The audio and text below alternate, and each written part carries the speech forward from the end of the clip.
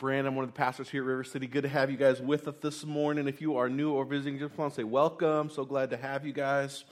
Like Becca mentioned, this summer we've been going through a study, going through the book of Proverbs. And Proverbs is all about helping us grow in wisdom. And Proverbs defines wisdom for us as skill in godly living. And so wisdom, as we've said over and over again, wisdom is not about what you know or how much you know. Wisdom is about who you know, because wisdom is about knowing God. And so what it means then to be wise, what it means to have skill in godly living, is to reflect the image and the character of God in how we act and how we think and what we believe and how we live. And Proverbs has a ton to teach us about what it means to be wise, what it looks like for us to reflect God's image and character in tons of different areas of our lives. But there is one area that is mentioned more than any other area in the book of Proverbs. And that is the tongue. It's what we say. It's how we use words. It's our speech. There's almost 100 verses in Proverbs that talk about what we talk about. That's almost 10% of the book of Proverbs is devoted to this one topic. And so that makes sense because words, they play a massive role in our everyday lives. The studies show that the average person speaks about 700 times a day. Clearly, Emma, my daughter, was not included in those studies. That would have skewed it a lot closer to about 1.5 million times a day. I feel her pain, though. Us extroverts, we struggle with the internal thoughts, right? But words aren't just a big part of our lives. Words are an incredibly powerful force in our lives. Just think about all the ways that words have affected you. Maybe there was a word that was spoken to you or about you when you were a kid that stuck with you. Maybe that was something that was really encouraging and good. Maybe it's something that's been really hard to get over. Maybe there was something that somebody said to you that really encouraged you or met you in a difficult moment in life. Maybe something that someone said set you on a new course in life, or maybe just down a different aisle in the grocery store or on the Amazon shopping cart, right? Maybe there is something that you said that you would do anything to be able to unsay or to take back. You see, words, they have incredible power. One author I read this week, he said this: throughout human history, our greatest leaders and thinkers have used the power of words to transform our emotions, to enlist us in their causes, to shape the course of destiny. Words cannot only create emotions, they create actions, and from our actions flow the result of our lives. You see, words are incredibly powerful. And as we study what Proverbs has to say about our words this morning, what I want us to see is that if we want to be wise, if we want to reflect God's image and character in how we use words, then we need to understand, we need to learn how to harness the power of the tongue for the glory of God and for the good of others. We need to, if we want to be wise, we need to understand how the power of words works and how to use them wisely.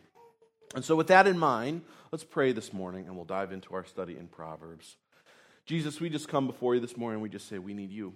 I need you to fill me with your Spirit so that I might have words to teach that would be life-giving and from you. God, we need you to shape and mold our hearts, give us ears that can listen so that we might receive your word.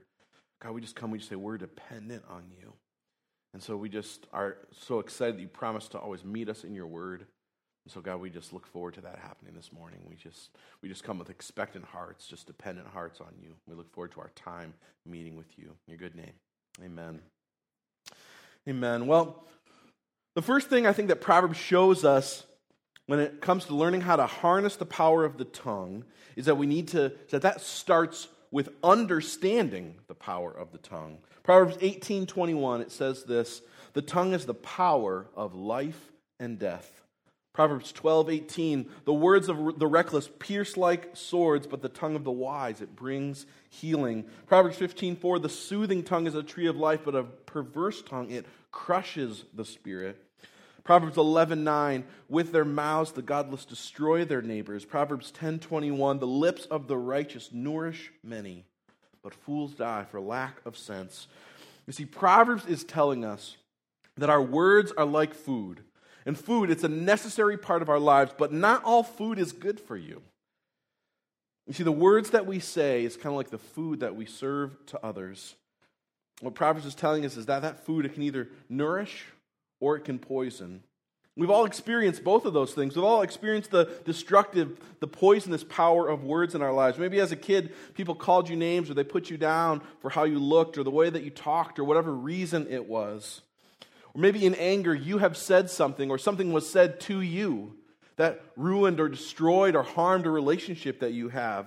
Maybe it was someone breaking up with you, or maybe it was the endless "you'll get them next years" after you get cut from every tryout basketball team that you ever tried out for, and your dreams of being the next white Michael Jordan were slowly crushed one team at a time. Okay, maybe that was just me. But in all seriousness though, right? Words, they have incredible power. They can be really hurtful, and sometimes it's the words that people don't say that hurt the most. Maybe growing up, the words "I love you" or "I'm proud of you," they weren't something that you heard growing up. Or maybe they weren't something that you heard in response to offering them to somebody else. But the tongue, it doesn't just have the power to cause pain, it can nourish as well. Words are one of my love languages, so when people say encouraging things to me or write me encouraging emails, it means a lot to me. Anybody, just feel free, send me emails. I'll be fine. Anyways, moving on. Maybe it was your parents who just said, "I love you, I'm proud of you," or they affirmed you as you trudged through those really awkward middle school years when you just really, really needed someone to just tell you you weren't weird. Or maybe it was the yes that you got when you asked somebody out on a first date or when you asked your wife to marry you. Or maybe you were the one who got asked, and being asked that question which just felt incredibly good. Maybe you've been really discouraged and a friend said just the thing that you needed to hear. I remember my sophomore year of college, I was an undecided major, and everything in my world kind of felt uncertain and unclear, and I just didn't know what I was doing. I remember my small group leader at the time, they wrote me a note and just said, "You can't see a lot in the valleys of life, but the valleys are where the most growth happens." Those words really stuck with me, and what they did, they freed me up to just trust the Lord. They freed me up to pursue Him and run after Him and walk after Him in the midst of even not knowing where things were going and trusting that He was at work in my life in that moment.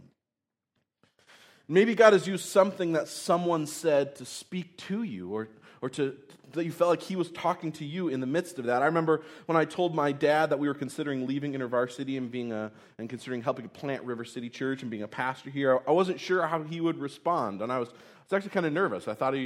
I didn't have a seminary degree, and I kind of thought he would just be really skeptical about it. But I remember telling him about it. I remember just immediately he was excited and he encouraged me, and he was just really affirmed that he thought that would be amazing. And I remember just those words being spoke to me. I remember God using that as one of the many things He used to really affirm our calling to be doing this. You see, words, they have incredible power. They have the power of life and death, but understanding the power of words isn't just about knowing what words can do, it's also about knowing what they can't. It's also about knowing where they are weak, what the weakness of words is. Words are powerful, but they are not a substitute for action. Proverbs 14:23, it says, "All hard work, it brings a profit, but mere talk leads only to poverty." Proverbs 29:19, servants cannot be corrected by mere words, though they understand, they will not respond. You see, mere words or words without actions that go with them are meaningless. If you say that you love somebody, but you never back it up with your actions, over time it shows. And your word, it becomes hollow and it becomes meaningless. And what was once life-giving really becomes just like this jab in the side because it's hollow and meaningless. If you say that you will do something, but over and over and over again you don't do it, the trust that you had with people slowly starts to erode. And what was trust turns into doubt or even frustration or even anger. You see, words are powerful, but they're also weak. And harnessing the power of the tongue, it starts with us understanding the power of words and their weaknesses as well. And it's because when we understand the power of something, you become discerning about how to use it. Proverbs 16:21 and 23, it says, "The wise in heart are called discerning." Proverbs 16:23, it says, "The heart of the wise, they make their mouths prudent." They make their mouths discerning. When I was learning to run sound in college, I remember it was just like 2 weeks in, I knew nothing. I was just thought the buttons were cool at the time, right?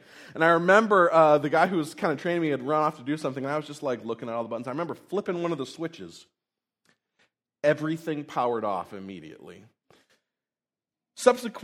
What it turns out is that was actually the power switch that literally the entire soundboard and all the, everything was plugged into this one little switch. Turns out that the light behind that button that lit up the word power was broken. So it's not totally my fault, right? You understand that, right? But I didn't understand the power of what that switch did. And once I understood what that switch did, I just wanted to put a giant red button on it, like one of those nuclear switches where you got to flip the top up, right? I knew how important that was. There was oftentimes I'd be running sound and be like, there's the power button. Don't touch that one. Not now, right? You see, similarly, it's when we understand the power our words have, it's we understand how to be discerning about it. We understand how to be wise in how we use them and when we use them. That brings us to the second thing that Proverbs teaches us about the tongue. It doesn't just tell us about the power of the tongue. It shows us how to use our tongues wisely, how to use our words wisely. And so the question is, how do we harness the power of the tongue for life instead of death? If the tongue has the power of life and death, how do we harness it for life instead of death? Well, Proverbs shows us that harnessing the power of the tongue for life, it involves being discerning about what we say. And before we get too far into this, I just want to be explicit about this. When Proverbs talks about the tongue, it's not just talking about the audible words that we speak. It's talking about the entirety of what we say. And that includes things we say verbally, but it also includes the things we say non-verbally. It includes the things we say online as the things we say in our real life. When Proverbs talks about the tongue, it's talking about your texts and your tweets and your posts and your reviews of restaurants and products and all that kind of stuff. You see, words have power and influence and repercussions no matter the environment that they are spoken in. And God cares about all of those things. It's the single biggest piece of wisdom that Proverbs gives us about what we say is simply this: we just need to say less. We need to say less. Proverbs 10:19 says it this way: sin is not ended by multiplying words, but the prudent, they hold their tongues. Proverbs 17:27 and 28, this one's great. The one who has knowledge uses words with restraint, and whoever has understanding is even-tempered. Even fools are thought wise if they keep silent, and discerning if they hold their tongues. Proverbs 21:23, those who guard their mouths and their tongues keep themselves from calamity. Proverbs 13:3, those who guard their lips preserve their lives, but those who speak rashly, they come to ruin. You see, the wisest thing that most of us can do is to talk less. When I read through Proverbs in preparation for this whole series, this is one of the themes that kept sticking out to me over and over and over and over again as I read. Funny how that works, isn't it? I'm an extrovert, and so sometimes I talk so I can think. I remember the first time I understood I realized that there was something called an introvert, that you could have internal thoughts, that you could formulate an idea, and decide if it was good or bad inside your own head, right? And then you could actually decide not to say that thing out loud. My mind was just blown, right? But if I'm honest, too often, I'm not just talking in order to think. Too often, I'm talking without thinking. Proverbs 18:2 has really been convicting me over the course of the last few months. It says, fools find no pleasure in understanding, but they delight in airing their own opinions. Man, I love airing my own opinions. I love people to know what I think about things. I've often shared with you that one of the source idols that I wrestle with is power. And for me, that often gets worked out in wanting to have influence over other people, whether it's with my opinion or wanting to be seen as knowledgeable or wanting to be respected or seen as someone who's experienced. And one of the significant problems with that is that the more opinions I express, the less each one of those things matters. And so when I want to talk about something of value, something that really is important, something that actually matters, all of the opinions I have given, they've watered down anything of value that I really want to care about, that I want to say. Often people just have tuned me out because I just talk too much. So I often speak without considering the ramifications of what I say. But the other thing that I do, maybe you're like me in this, is that while other people are talking, I'm often thinking about what I'm going to say instead of actually listening to people. Proverbs has something to say about that. Proverbs 18:13 says, to answer before listening It's folly and shame. You see, harnessing the power of the tongue isn't just about talking less, it's about listening more. Proverbs is telling us wisdom is not about seeking to be understood, it's about seeking to understand first. Listening, it enables us to care for others well. Listening and seeking to understand it prevents us from saying things that we shouldn't, or saying things that we wouldn't if we would have listened in the first place. Moreover, listening well and asking God for insight, what it does is it enables us to speak God's words instead of our own. What I've found over the years is I'm pretty quick-witted, and I have a lot of knowledge. There's a lot of stuff I know about. And I can talk circles around people, trying to convince somebody of something or trying to explain something.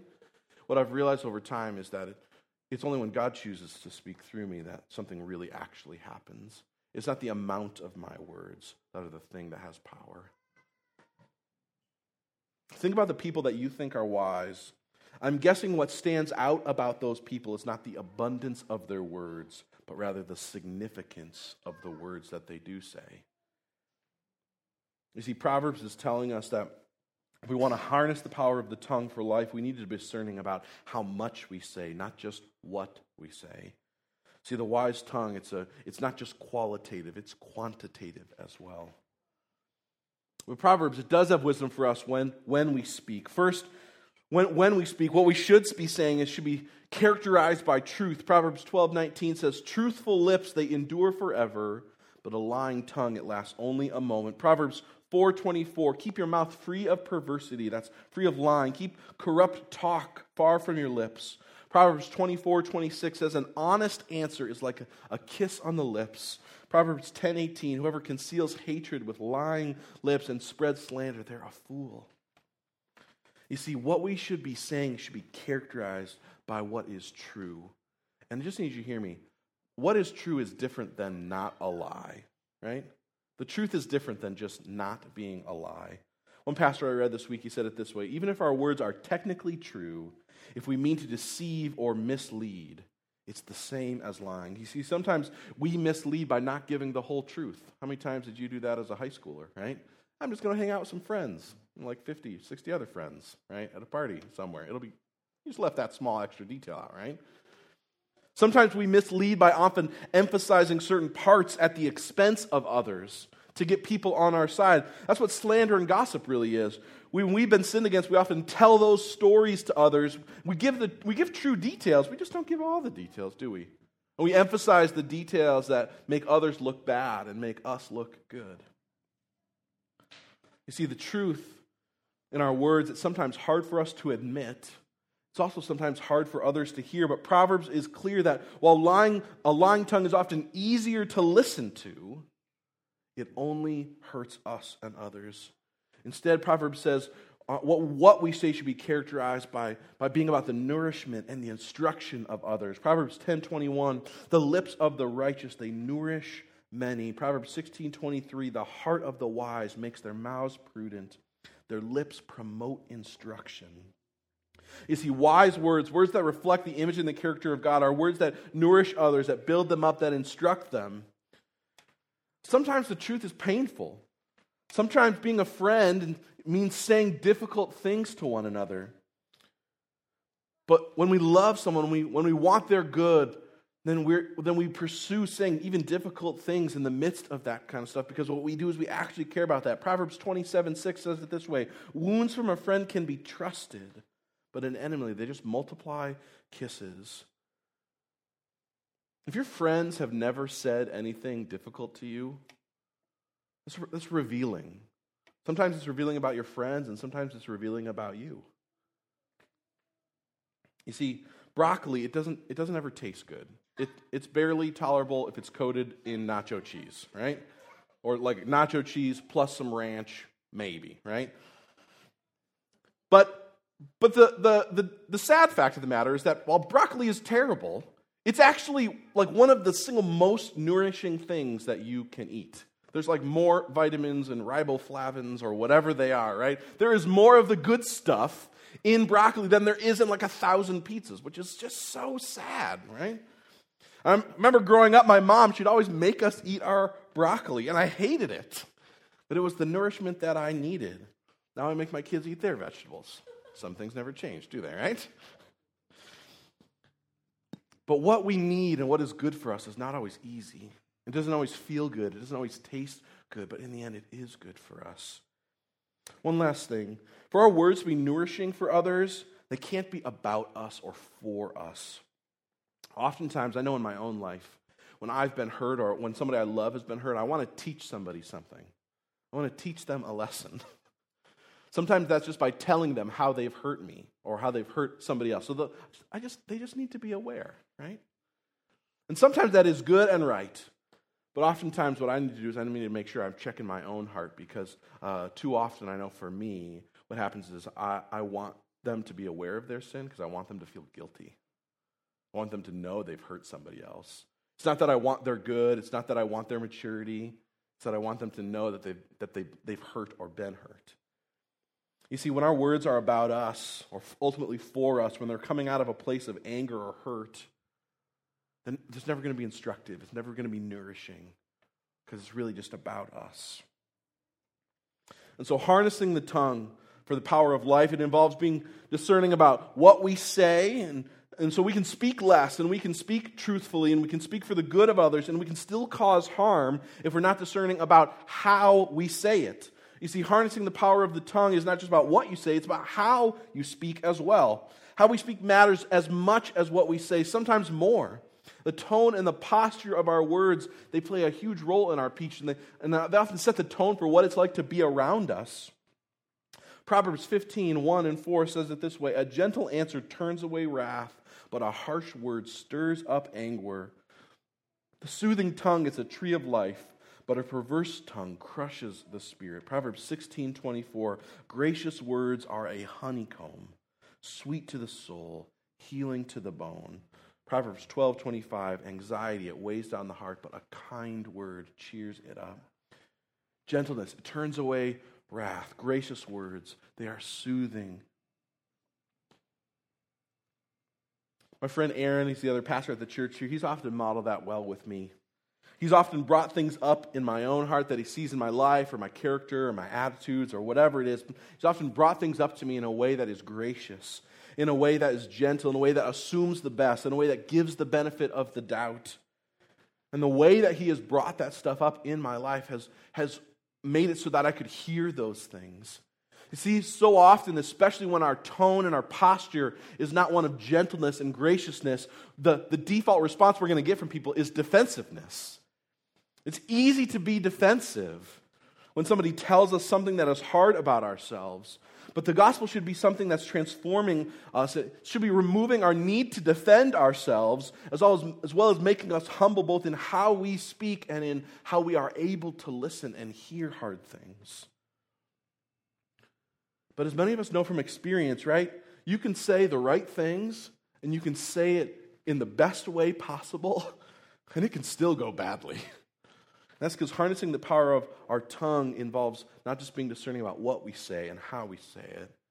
It has to do with when we speak as well. Proverbs 15:23, a person they find joy in giving an apt reply.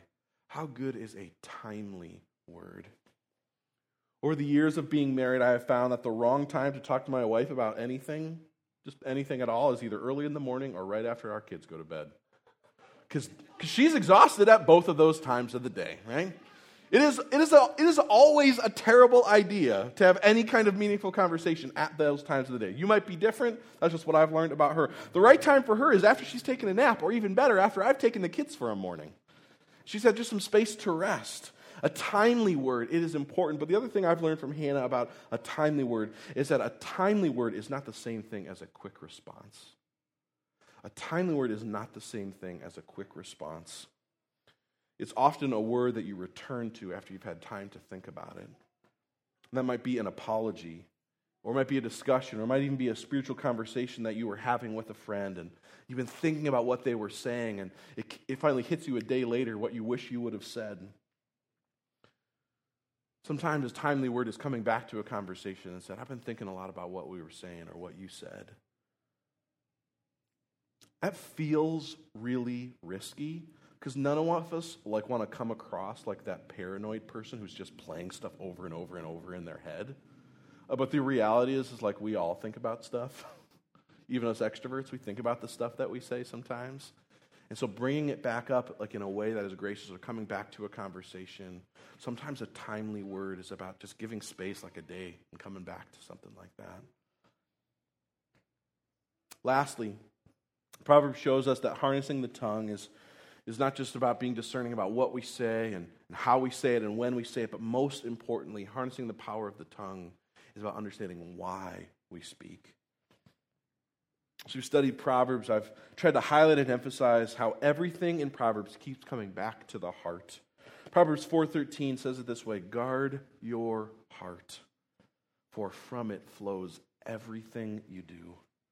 That includes what we say. Our words include what we say. What our hearts love and worship, they drive what we do and what we say. Luke 6:45, Jesus himself, he reiterates this truth. He says, "Out of the overflow of the heart, the mouth speaks." Another translation says, "The mouth speaks what the heart is full of." You see, what we say is an outworking of what's going on in our hearts. So the truly wise question that we need to be asking all the time is this: what is driving what I am saying? What is driving what I want to say? What's behind it? What's going on in my heart? What's the thing that I'm loving most? What's the thing I'm caring most about? What's the thing that I am valuing most that's driving the words that I am saying? That's driving the tone and the posture of what I am saying. That's driving the when I am saying it. You see, what's going on in our heart, it overflows in the words that we speak. And if we're not careful, if we're not careful about thinking about being discerning about why we speak, we're going to harness the power of the tongue for death. Because that's the default mode of the human heart. It's not for life. But understanding what's going on in our hearts, being discerning about the why behind what we speak, it will only take us so far. Right? Because you can realize that your heart is sick, but you can also not know how to fix it, right? So the question is, how do we actually change the desires of our hearts so that our words change in turn? And the simple but yet really difficult truth is this: we need to submit to the one whose words are more powerful than ours. Do you know why words are really incredibly powerful? Do you know why they are so important? They are powerful because our God is a speaking God, and his words are the most powerful thing in the universe, and we've been created in his image. In the beginning, God spoke, and he spoke creation into existence. Colossians 1 tells us that Jesus is the image of the invisible God. And Jesus, when he spoke, people were healed. Jesus, when he spoke, the weather obeyed him. Jesus, when he spoke, dead men came walking out of their tombs. Furthermore, it's by believing the words of the gospel that we find that we are saved ourselves. One pastor I listened to this week, he said it this way: the gospel comes to us as an announcement in the words about Jesus. It is a proclamation that he is Lord and that he has accomplished on our behalf all that was required to save us. And when we believe the words of that announcement, we are born again into forgiveness and a new life of salvation. You see, words are powerful, because our God is a God of words, and his words are the most powerful of all. Jesus, he exemplified what it meant. He showed us what it looked like to be wise with words. But more than that, John 1 tells us that Jesus is the Word. The only way for us to become wise is to submit ourselves to Jesus, to the Word. But more than that, to what he speaks about us. You see, in no uncertain terms, the Bible says that Jesus is God, that he is the way, that he is the truth, that he is the life, that all wisdom, that all truth, that it is all found in him. And the Bible also reminds us about what Jesus, the Word, says about us. That we are sinners who through faith in him become saints, that we were enemies, but through faith in him we are now children and friends. Jesus' words remind us that we were lost and alone, but in him we are dearly loved, cherished, and prized. Jesus' words about us remind us that we are guilty, but in him we are forgiven. His words remind us that we were condemned, but in him we are made righteous. You see, it's only when we believe the word about Jesus and the words that he speaks about us, about our identity in him, that our hearts will be transformed and that we'll actually be able to become wise. You see, Ephesians 4, it tells us the way that we grow up, the way that we become wise, says that we do that by speaking the truth in love. Whenever you heard about those verses, it doesn't mean just say hard things to people because they need it. Speaking the truth in love means speaking Jesus to one another. A few verses later, it says the truth, it's found in Jesus. So when Paul is writing to the Ephesians, he says, the way you grow up is to speak the truth in love. He's saying the way you grow up is by speaking Jesus, by speaking the words about him to others, by speaking his words about us to others. You see, the truth that's found in Jesus is the better word that we need spoken over us. It's the word that roots out the false words and the lies that have been spoken to us. It roots out the beliefs that we have that turn us towards sin. It roots out all those things. You see, the truth that found in Jesus is the better word that we need spoken over us. And the truth that is found in Jesus is the better word that we need to speak to others. In communion, what we're doing is we're remembering that Jesus, the Word, that he became flesh. And when we take the bread together, what we're doing is we're reminding ourselves and each other that Jesus' body was broken for us as in wisdom. He skillfully lived the life that we should have but did not, so that we could be credited with his righteousness, with his perfectly lived wisdom, with his perfectly wise tongue. When we take the drink together, what we're doing is reminding ourselves and each other that Jesus' blood was shed for us as he paid the penalty our sin deserved, as he for the destruction that our tongues have caused, that our words that have been harnessed for the power of death have caused. As we take communion, what we're doing is we're remembering that Jesus, the Word, that he is the Word, but more than that, we're remembering and celebrating how his words about us change everything about who we are. You see, it's the gospel that changes us from sinners to saints, but it's the gospel that continues to change us as well. As we know the gospel more, as we apply it more and more to every part of our lives, we increasingly come to reflect the image and the character of God, and that's what being wise means. Being wise is about reflecting God's image and his character in every area of our lives. So communion, it's in the back. You go when you're ready. You dip the juice in the cup and you celebrate and remember all that Jesus has done and what he now says about you and how that changes who you are if you've put your faith in him. And as you do, I just encourage you, ask God, take time, ask God to show you where he is calling you to harness the power of the tongue, to harness the power of your tongue. Maybe like me this morning, you've been realizing that you speak too much or you speak without thinking. That you delight in airing your own opinions instead of listening to others. Or maybe you're on the flip side and you don't speak enough. You don't speak when you should, and that comes out of you caring most about what people think rather than about what the Lord thinks. And so you're crippled by fear, and so you're not able to say hard things. You're not able to speak the truth about Jesus into people's lives because you're too afraid of what they will think. Or maybe